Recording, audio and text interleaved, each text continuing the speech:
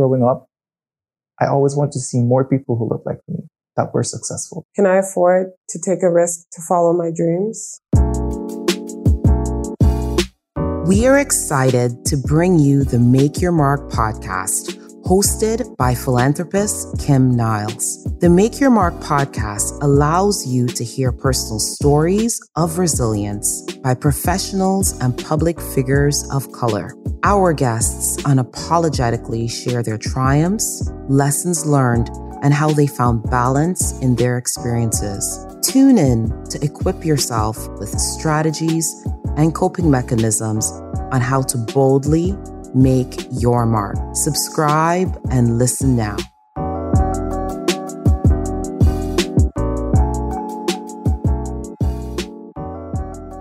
Hello and welcome to the Make Your Mark talk show. My name is Kim Niles and I'm going to be your host for today.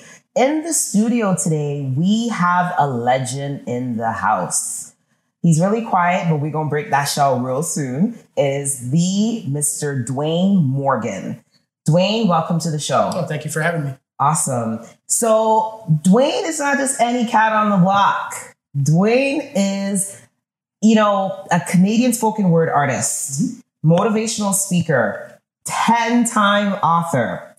You also founded Up From the Roots Entertainment, which I want to know a little bit more about as well. But you've received many honorable awards within the community for doing such great work. And more so, though, inducted into the Scarborough Walk of Fame. So, Dwayne, I know you're going to do a much better job about talking about yourself, telling us your accomplishments and what you've done. So I'm going to turn it over to you. What you said is pretty much, who I am, what I've done. I'm not a big person who likes to, speak about themselves and speak about the things that I've done. I think a lot of that is absolutely irrelevant. I think, we've all done stuff in different ways. Some of us do things that are more out there and more people see it and it impacts more people, but everybody's kind of out there doing stuff. So I never get caught up in the accolades and all these kinds of things. I think there's always, as long as I'm breathing, there's always something else to do. And I'm always trying to do something. So wherever you catch me is just, a moment in time where I've done a certain amount of things, but there's still a lot more to do. So I just like to create. I like to give. I like to, to help elevate people. I like to challenge how people see the world and see themselves in it. And that's my motivation every day when I get up and go out into the world. Okay. You've done a lot more than that. So I know a lot of people always say to me, I don't want to talk about myself, but I think that there is some benefit in really sharing a little bit of yourself so people can understand your journey. Based on your resume, what it says to me is you're definitely a doer. So you're not about the talking factor. You're like, what are we going to do? How are we going to activate this right now? Yep. So what led you down this path to saying, you know what, I want to create? It's interesting because when I started my career, I was still in high school at the time. And there weren't any examples for what I wanted to do. There weren't many opportunities for young people who looked like me, who, were growing up where I grew up in Scarborough. So there was no choice but to create it, but to do it, to be the leader and make these things happen. So I think necessity was really the thing that sparked a lot of what I've done and who I've become. I've never been one to not see a door and think that, well, there's no way to get past this. I've always been, well, if you don't see the door, build a door. Like, it's just how it is, right? So that has always been my mentality from the very beginning of my career, believing enough in my ideas to actually do something about them. Because, the whole thing around imagination and creativity and ideas is that, when we're thinking, we imagine things that don't exist. And we imagine them probably because we're the ones who are supposed to create them.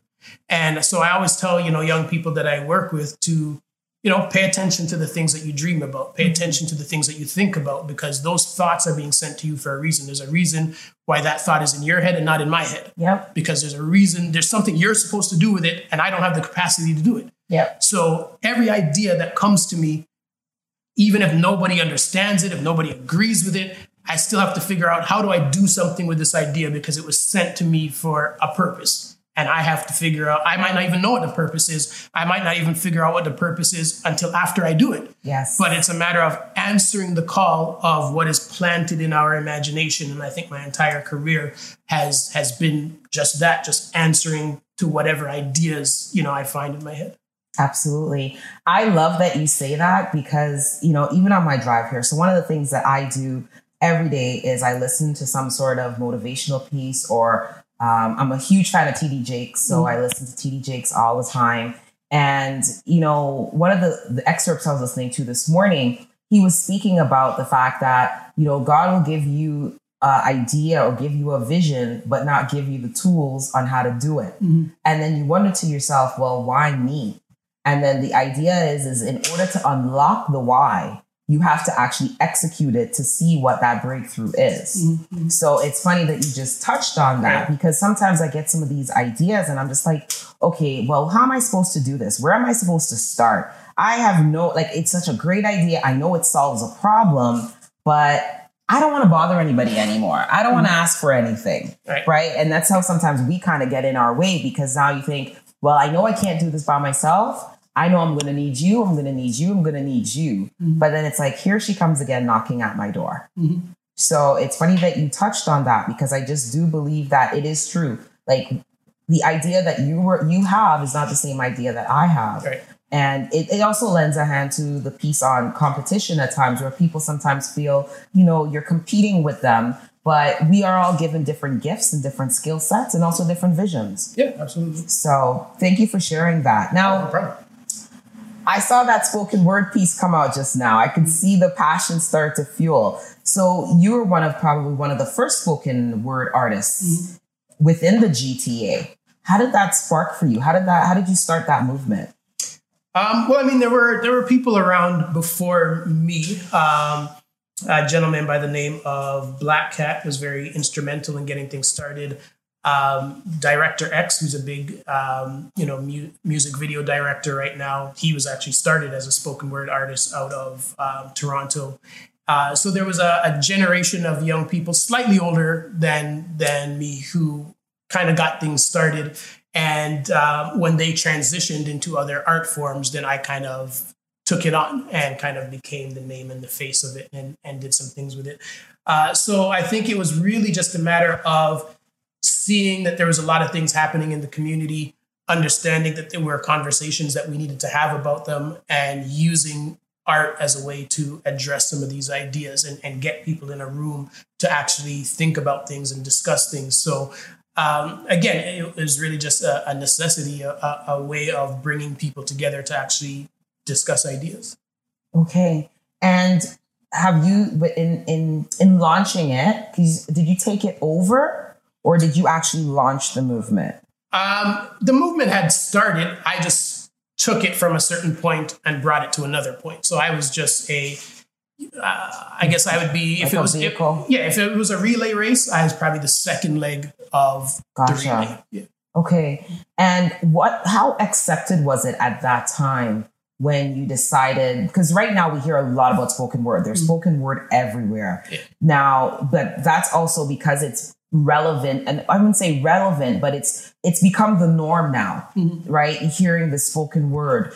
How was it taking it from the second leg and moving it to the next leg, literally at that time for you? Because I want to say it was 1993. Yeah.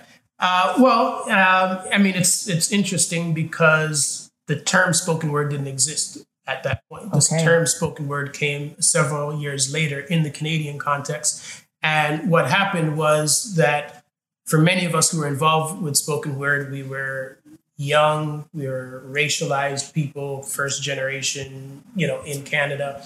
And we weren't really accepted in the poetry circles and the literary circles and that sort of thing. So we called ourselves poets. And the people who were the poets, who were normally older, white, didn't accept us into their world of poets. So they actually pushed us to the side and said, well, you guys, that's spoken word and we're the poets, kind of thing. So that's really how that came about. The term spoken word really addresses the fact that we were pushed to the side and we were excluded from this whole literary movement or whatever that was happening. So to see so many people now say that they're spoken word artists, especially people who aren't of color and that sort of thing, who might not know the history of how that term came to be and how it was used, is always very interesting for me. But it was just, again, just one of those things where, you know, we were being pushed aside, but the things that we were speaking about were so relevant and so important. And it was so engaging that there ended up being a lot of friction between, you know, the literary community and our community, because, you know, they would do an event and 20 people would show up, and we would do an event and 300 people would show up. And suddenly everybody wanted to be at the spoken word things, and everybody wanted to be a spoken word artist because it was sexy and it was cool and this sort of thing. So, I mean, even today, there's still a lot of tension between, you know, some poets and spoken word artists and that sort of thing. But, you know, it's simmered down somewhat. I like that you said that just now. So you said that, you know, it was a sexy term to be, you know, the fact that 300 people would show up, and this is the real meaning of spoken word. It sounds like potentially could have been lost in translation as it grew. So do you feel that the spoken word world has now just kind of been exploited in a sense? There's a lot of exploitation that's happening right now in the spoken word scene with, you know, everybody's a spoken word artist just because they wrote a poem on a napkin. And that's really not what it is. You know, I mean, it's much deeper than that. And it goes in cycles and stuff. I remember when, you know, the Love Jones movie came out, then every guy wanted to be a poet and be like the dude in Love Jones and stuff like that. So, I mean, it happens. Everything is cyclical.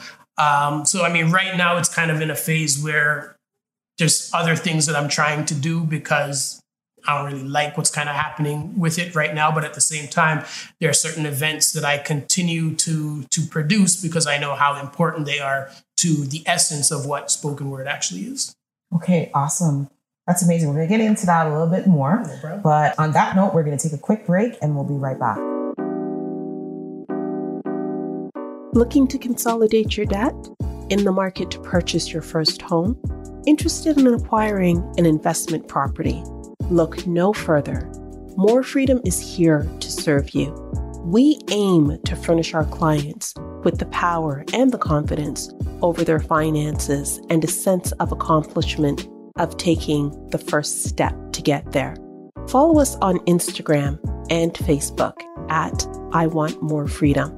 And you can always connect with us via our website at morefreedom.ca. Hello, and we are back on the Make Your Mark Talk Show. And today in the studio, we have Mr. Dwayne Morgan. And Dwayne's really taking me on a journey of what spoken word is really all about. And one of the things we were kind of talking about off camera was, you know, what is the essence of spoken word? So if you can kind of shed some light for our viewers on that, that would be amazing. I mean, the essence of spoken word is really about community. It's about, you know, sharing stories. It's about giving a voice to, you know, the voiceless communities of people who otherwise have no outlet to express what is happening with them. And I mean, even if you go historically in the Black community, you know, throughout Africa in different tribes, there was always a person who knew the stories of that particular tribe, and it was their job to be able to transfer that knowledge to new people that come into the community, to the next generation and that sort of thing. So that oral tradition of being able to tell stories has been a part of us and what we have done forever. And it's one of the reasons why we were written out of the history books, because our history wasn't written down. It was told orally. Right. So when they created the history books, they just wrote down what everybody else was writing down. Because we spoke our history, we didn't end up in the history books. Right. Now we have Black History Month and all this other stuff. But that's a whole other rabbit hole we're down right now. Right. So yeah, that's it. So what are your thoughts on Black History Month? I mean, I personally love it. I think there's our society and school system does a great job of miseducating Black kids and kids of color. And, you know, it's still somewhat misguided in that, even, with my daughter, there's not much she learns about herself during that month because it's kind of still, it's there, but it's up to the Black teachers to kind of figure out what we're going to do. No one else knows what to do with it. No one else knows what am I supposed to do right now?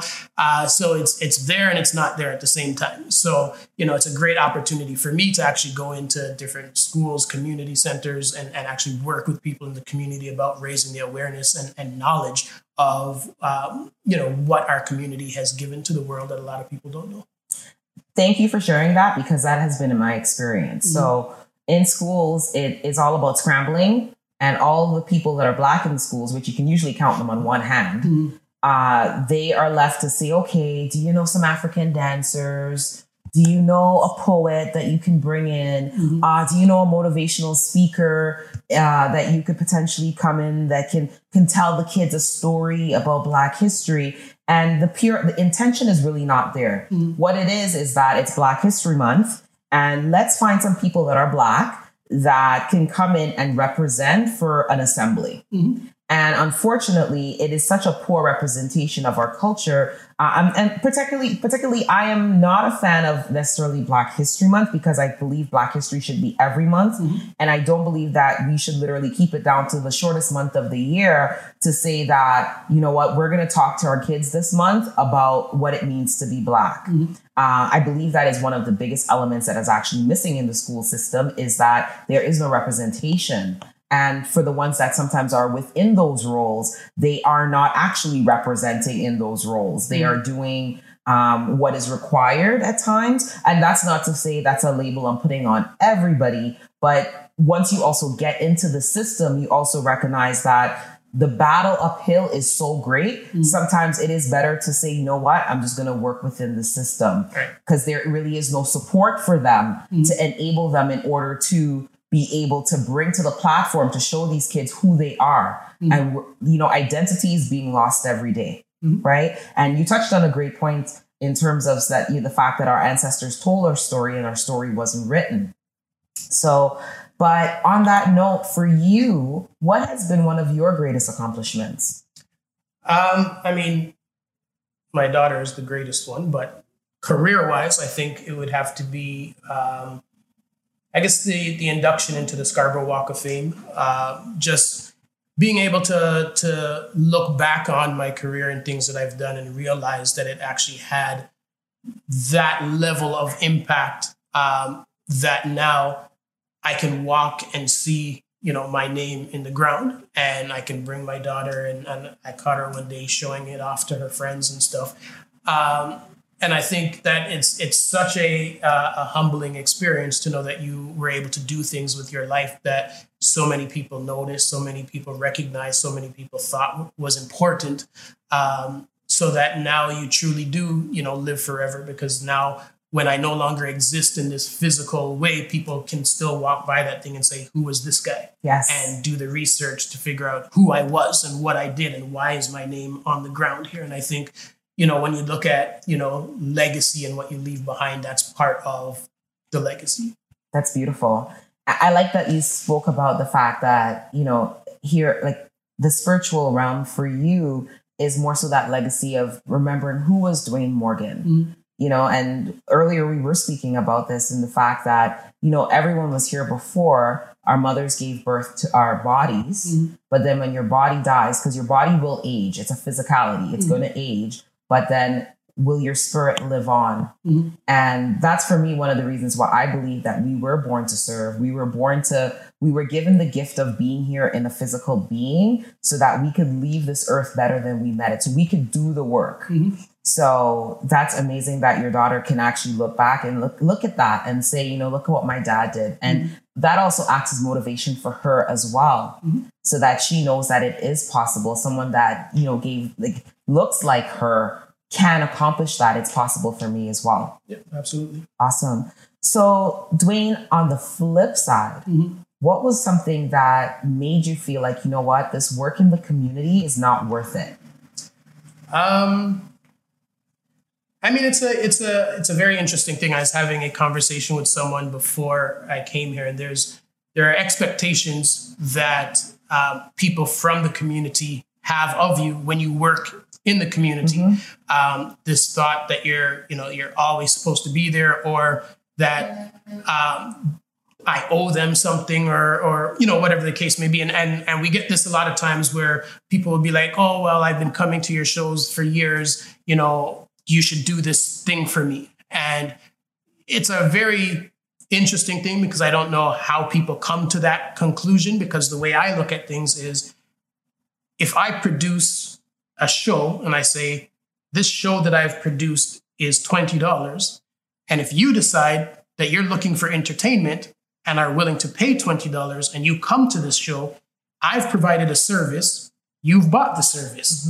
You haven't supported me, we've exchanged, right? Nobody goes to Disney and say, hey, I watched Lion King, Aladdin, the next one, you guys should do this for me.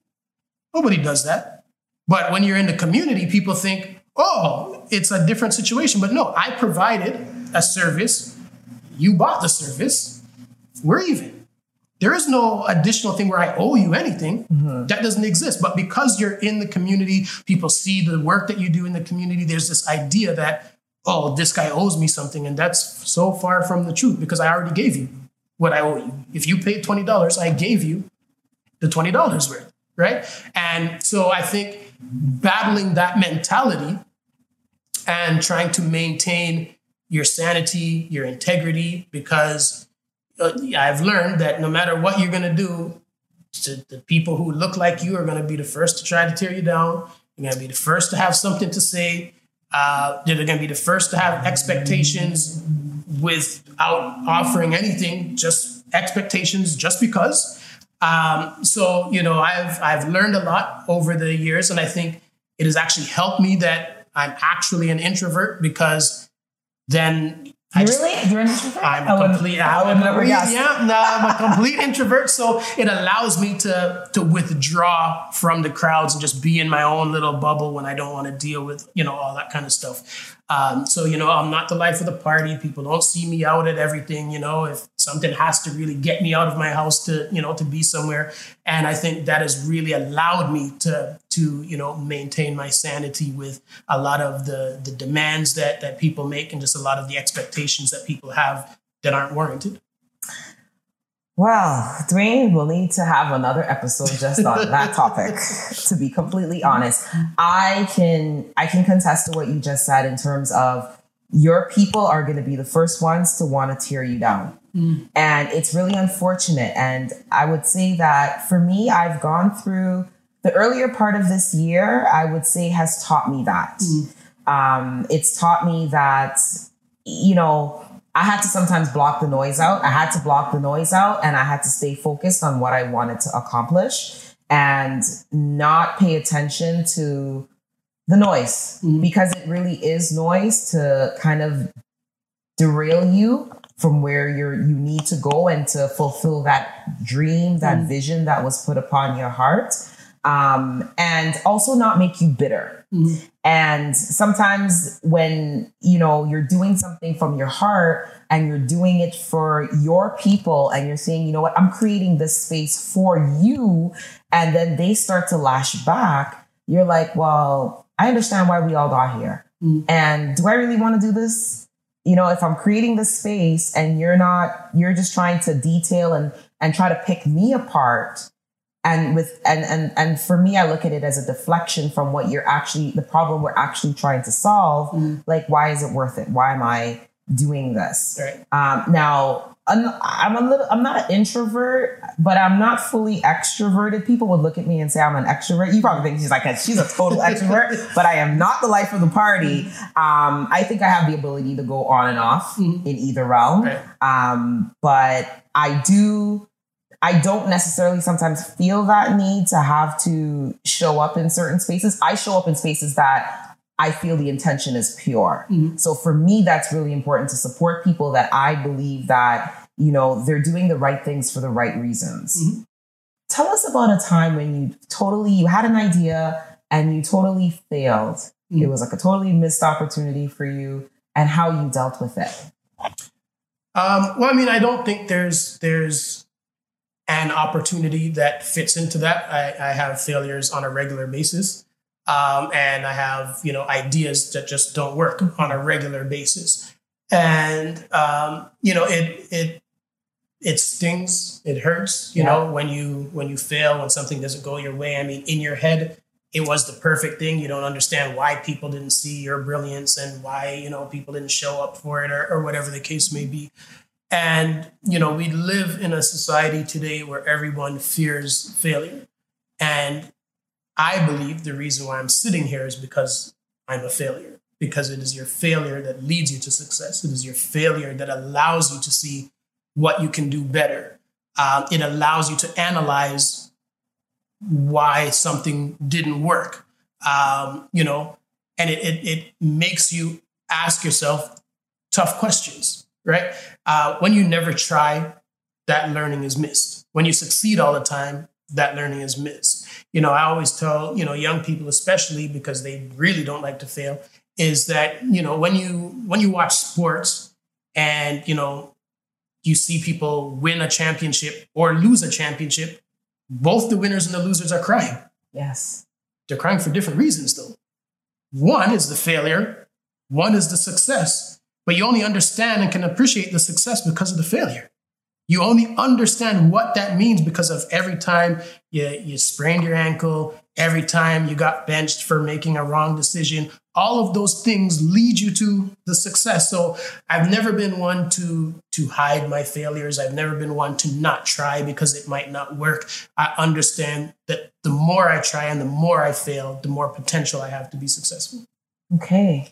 That's such a great way of putting it, that, potentially that we're both crying for different reasons, but people only see the success. Absolutely. So have you had any mentors along the way that's helped to guide you with dealing with your failures?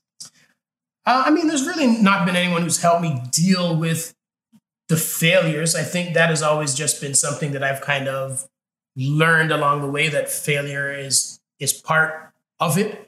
That, nobody wins all the time. And I read a lot of biographies, and I like to learn the backstory behind people that we see as, successful, and what do they really have to go through. And when you do that, you realize that every single person who's successful has a lot of failures in the background that led to, the success. So for me, reading has been a big teacher of a lot of those things. I've had mentors who've helped teach me things that I didn't know, who pointed me in the right direction, who led me to resources or contacts and that sort of thing. So I've always sought out people who can see my vision and point me in the right direction so that it's not misguided, because you can have a lot of vision, but you're just aiming it in the wrong place, So a lot of people who help me to see certain things, because a lot of times we also have blind spots and things that we just can't see because we have this tunnel vision and we're looking here and we don't see what's over here. And when you have people who understand who you are and understand your vision, they help you see over here. Right? So I like that. Thanks. So they're just kind of like your side mirrors. Absolutely. Yeah. I love that. Yeah. Okay. I'm going to use that. That's a good one. So how do you stay resilient within yourself? Like, how do you, because obviously you faced a lot, you've dealt with a lot of failures, but you've also had a ton of successes. Mm-hmm. So how do you stay resilient? Like, what are some of your coping mechanisms that you use? Staying resilient is really, for me, just a matter of just being present. It's being present in the moment, sometimes when we fail, we think we've failed at life. We think, because this didn't work, I'm a bad person. We just go down this whole negative thing. Mm-hmm. And when you stay in the present, you can say, that didn't work. The end. Has nothing to do with you, your potential or whatever. It doesn't mean your next idea is not going to work. That didn't work. Period. Yeah. And keep it moving. Right. So, the work for me has been to not allow any of my failures to become something that I take personal. Right. The failures are external to who I am. Right. Yeah. And I have been blessed with the opportunity to have ideas to put out into the world. not knowing which ones the world's going to accept and which ones the world wants or needs, but just ideas. And it's my job to do something with those ideas. So I do. And I see which ones catch on and which ones don't. But none of them are tied to me as a person. None of them tell me my worth, my value. None of them say any of those things about me. So I'm very clear in terms of failures being external to me and not being a reflection of who I am in any way. That's amazing that you package it like that. What do you think led you to having that visual of knowing that I've attempted something, but it's not me? Because as humans, we believe that when something fails that we've tried, then we failed as a human being almost. Right.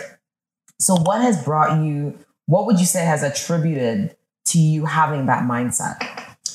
Well, I think, a lot of people ask me, how I am able to be an introvert and spend so much of my time in front of people and speaking to people and that sort of thing. And what I had to learn is that the things that I speak about to people, the things that I say when I'm on stage, oftentimes aren't written down. I didn't practice them. I'm just speaking in the moment. And I realized that I'm simply a vessel. That's it. I'm a human being who is a vessel. And in any given moment, stuff is going to come to me and I'm just going to give it away. And when I realized that I'm here just giving away what the universe has given to me, I take myself completely out of the equation. And one of the problems for us as human beings is that we always want to be in the forefront of everything. We never know when to just step back and be like, that has nothing to do with me. We want everything to be about us. Yes. And it's not always about us. Yes. And I think when I learn that the positive things have nothing to do with me, I'm just giving stuff away, then I can very easily have the negative things not have anything to do with me because it's not me, right? I am this spiritual person who's just in this body at this particular time in the history of the world. Every single day, there's a clean slate and new challenges and all those kinds of things. And I just give stuff away every day and I take nothing personal. Wow.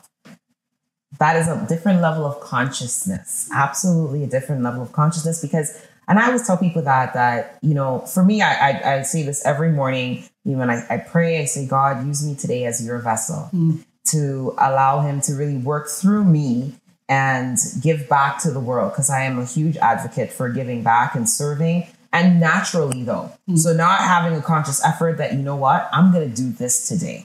But if you could be that selfless and just allow the energy to flow through you, then you start to get also a lot of revelations, I feel, that, things make sense to you. You pick up on energies around you. So that's really key. What you said is just to, once you do realize that you're here to serve and you just allow it to come through you, because you're just a physical body, but your spiritual being is a lot greater than what people are looking at and potentially judging essentially every day. Absolutely. Awesome. On that note, Dwayne, we are going to take a quick break and we will be right back.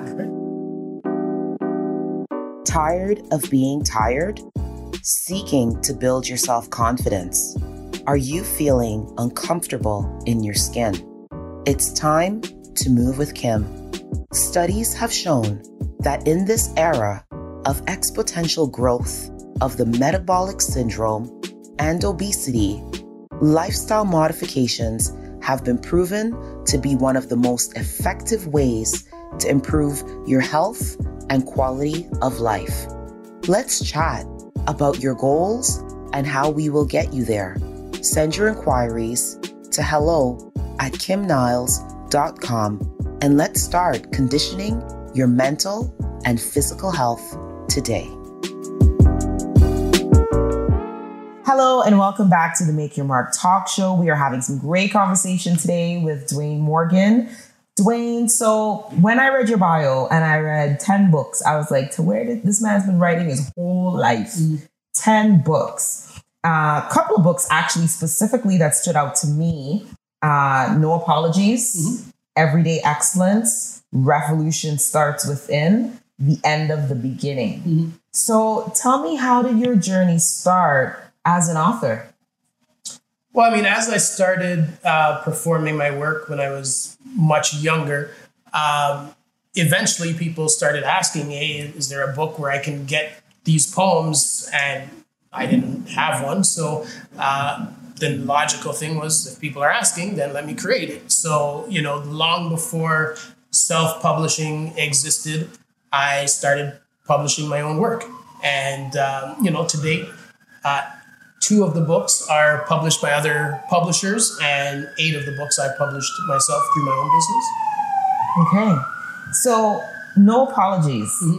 What's that about? So No Apologies is a collection of poems on race that were written during the 8 years that President Obama was president. So it's all looking at what was happening racially in the world during the time that the most powerful person in the world was a Black man. Okay. Wow. And then the other one I was very, very drawn to, Revolution Starts Within. Well, I mean, again, a lot of times people always look outwardly. We blame other people for things. We blame society for things. But any kind of change that we really want to see that is meaningful starts inside of us. We have to look at our own perspectives, our own biases, our own issues, and how those color the lens that we see the world through. So any kind of revolution first begins with the actual individual person. Okay. Awesome. So, and then after your 5th book, was it just easier to write the other 5? Well, I mean, I've never, with the exception of Everyday Excellence and a couple of my children's books, I've never really sat and said, I'm going to write a book. I just write, and then I leave stuff on my computer. And then eventually I say, okay, now it's time to put out another book. What should the theme be? And then kind of see what I've written that kind of fits into that theme that hasn't already been published. So it's really never been something where it's like, I'm sitting there and saying, okay, now I'm going to write a book. I don't put that kind of pressure on myself because, as I said before, the universe is going to tell me where I'm supposed to go, what I'm supposed to do. So, we can make plans, but somebody else is making a bigger plan. Yeah. Right. So I just try to be as open to when I'm told that now is time for another book and this is what the book should be. So I just write and leave it on the computer until it's time to put something out. Okay. And now you've also mentored people within the community. How have you found that working with younger people now has impacted you? I mean, I think it's great, the work that I do with younger artists, because, there's a lot of information that I can give to them based on what I've seen, but the younger generation does things very differently. So it helps me to stay relevant when it's a two-way exchange. It's not just me giving them things, but me also being able to ask them how different things work. And, because they're so much into, technology and apps and all of these kinds of things where, for us as, the older generation, sometimes it takes us a while to get onto what's the latest thing or whatever. and they've been on it 2 years before we get there. But when you're working with younger people and they're around you and you could say, hey, what's that you're doing? And they say, oh, it does this, this, and this. Then you're just like, oh, okay. It shortens that amount of time in between when you actually can get involved with what young people are doing. And because I do so much work, in schools and in communities with young people, being able to have that direct access to young people is a great blessing. Awesome.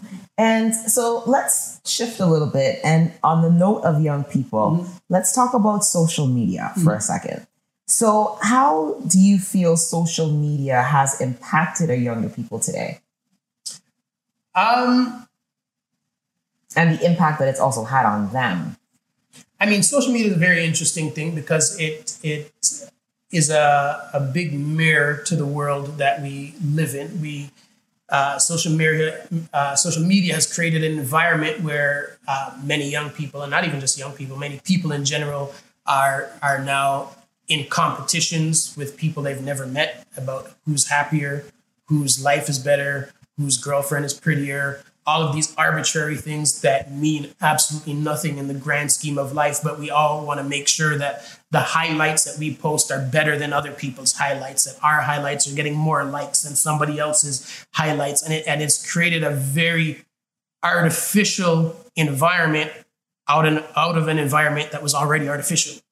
Yeah. So it's created all of these nuances of anxiety, depression, people addicted to their technology. You know, when I go to schools and I say, you know, how many of you could concentrate if you realize that you left your phone at home? And most of the kids could not concentrate for the day if they left their phone at home. Yeah. And I said, you know, if you had left your phone at home, by the end of the day, I could guarantee you would probably say that was the most peaceful day I've had in a long time. But because we don't have that separation and we won't take that separation, we'll never know it. Yes. We'll never know what that peace feels like, because now we're so addicted to constantly having to be updating things, to constantly being on. It is unnatural for a human being to be as on as we now have to be, right? Where people message you and then there's a countdown to how long is reasonable for you to respond, right?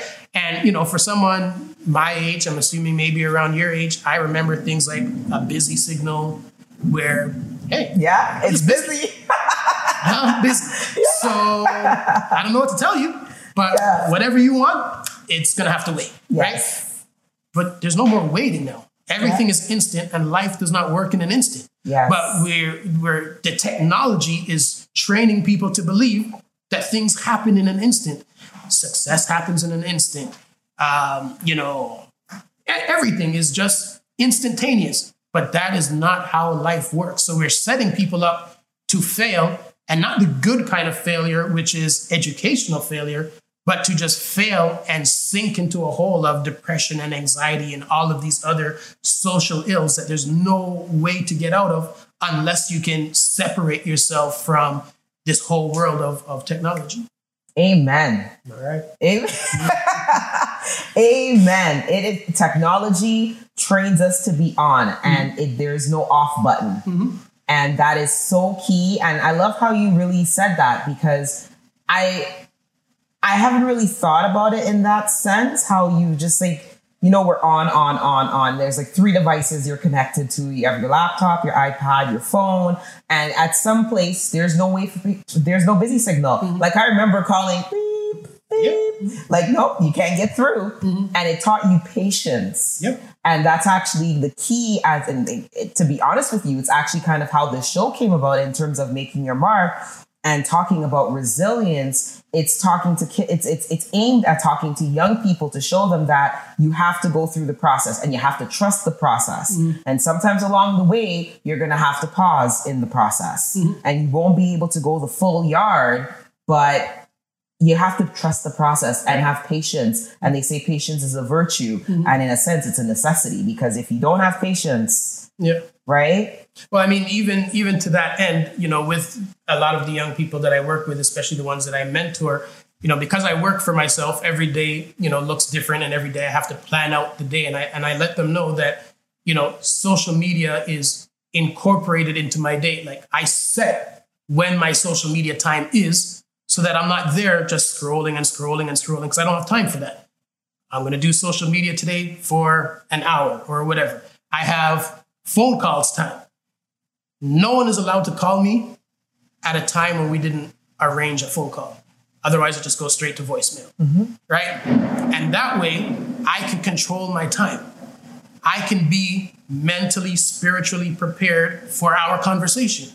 Because what often happens, you might be working on something, somebody calls, you answer it, and it throws off your whole day, because now they just brought an energy that didn't have anything to do with what you needed for that day. Yep. So I protect my energy at all costs, right? So I know when I'm going to be on the phone, right? I know when I'm going to return calls. I know when I'm going to be on Instagram. All of that stuff is built into my schedule for the day so that I can actually be productive and not just be there all the time. And people have to wait.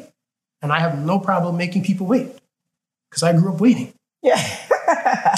And, for me, I'm very big on protecting my energy as well. My big thing starting off the day is I have to work out. And if I don't work out at the beginning of the day, I kind of feel kind of disillusional and distorted in a sense. But if I plan not to work out that day, then I know it's been planned into my day. But I totally understand in protecting your energy. And I also understand that certain projects, when you're working on them, you can't have any device near you because it will block your ability to have a bigger and a wider vision because there's all these distractions that are centered into your space. And they're familiar distractions. Yeah. So it's not like someone walks into the room, but it's like 20 people walked into the room and they're all trying to talk to you.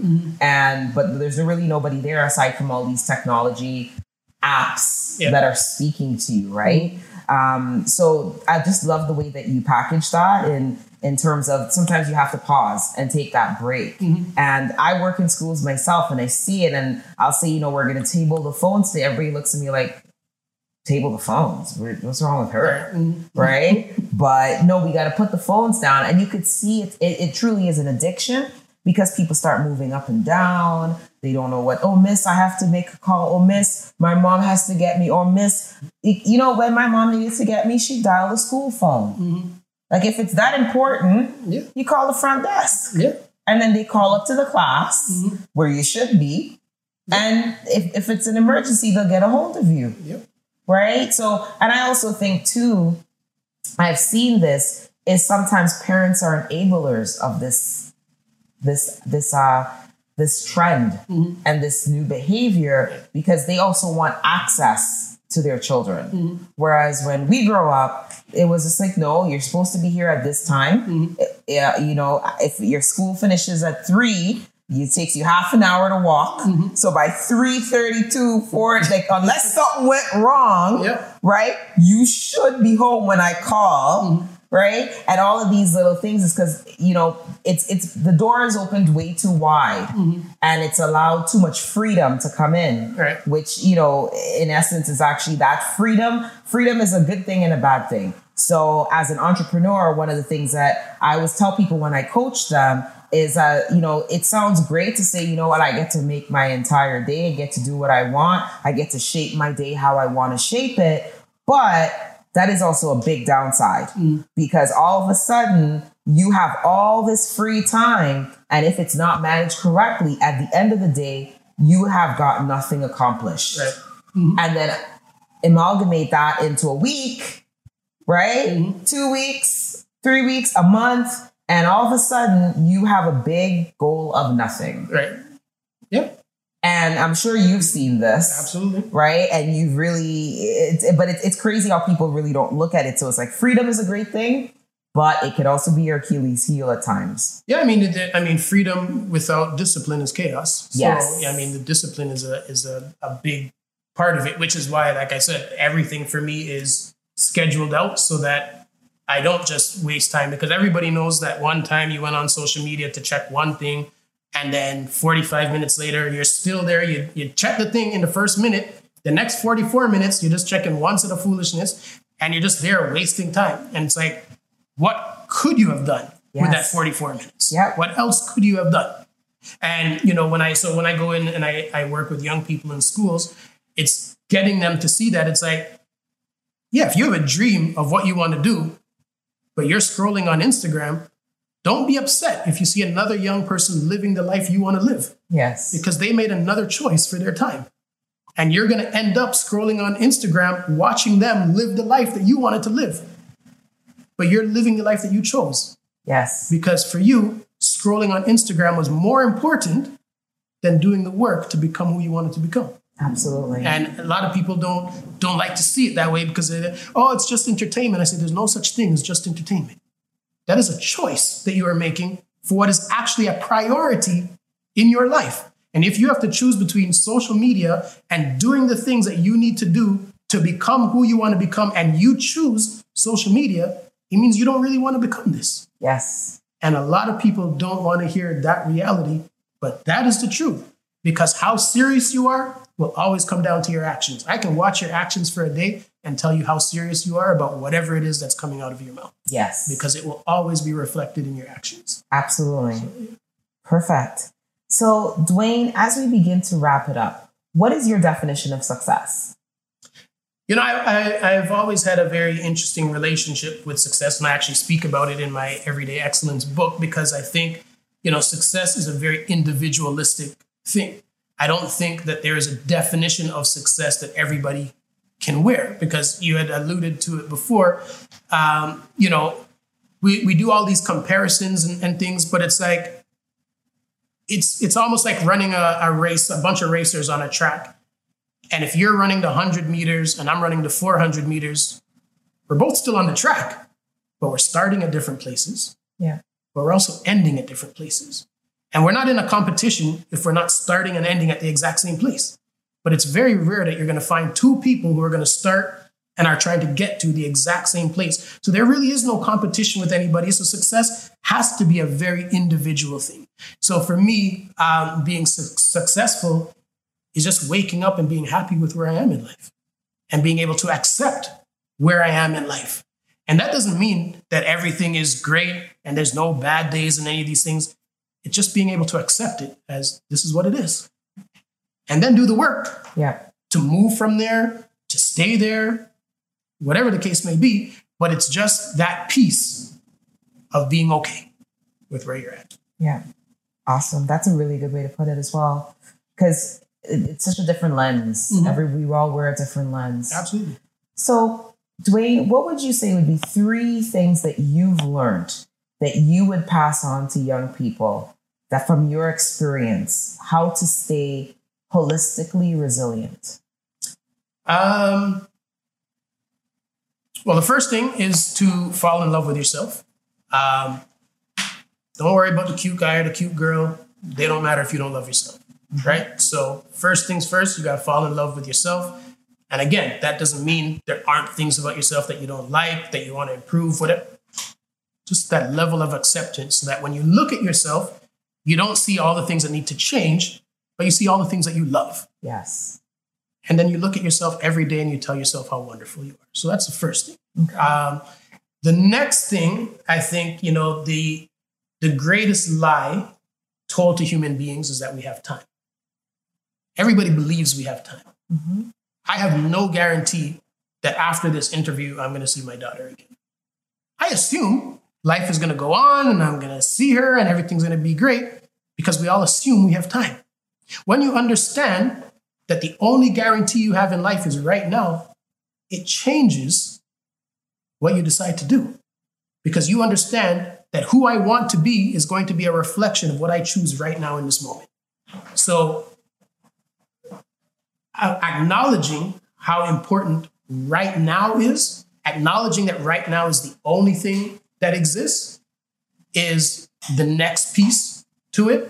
And then the third and final piece is kind of going back to the beginning of the conversation is fail often and fail big, and fail as much as you can and try to learn from every one of those failures so that you never make the same mistake twice. But you're always you're leveling up on your failures, because that means you're going to level up on your success. Amazing. Such great advice. I love that, you know, the timepiece. You know, people always take time for granted and say, you know, I got time. Let me just think about it. And time waits for no man. Mm-hmm. So, Dwayne, this has been an amazing conversation. I truly appreciate you. I appreciate all the work that you've done within our community and continue to do. And I look forward to what else you're going to give birth to, because I don't believe that you're done. You came down here with a whatever millimeter camera, and I believe that you will continue to create and inspire us through art. Mm-hmm. And so thank you so very much for being on the show today. No problem. How can our viewers reach you? All right. My website is DwayneMorgan.ca, or on social media, it's Dwayne_Morgan. Okay. Awesome. Right. Good stuff. Thank you all for joining us today. This has been a very, very informative show. Make sure to follow us on Instagram at makeyourmark.ca. You've logged on to the site, hopefully, and you're following us at makeyourmark.ca. Till next time. You've been listening to the Make Your Mark podcast. You can visit our website and follow us on Instagram, Facebook, and Twitter at makeyourmark.ca. And please subscribe, rate, and review.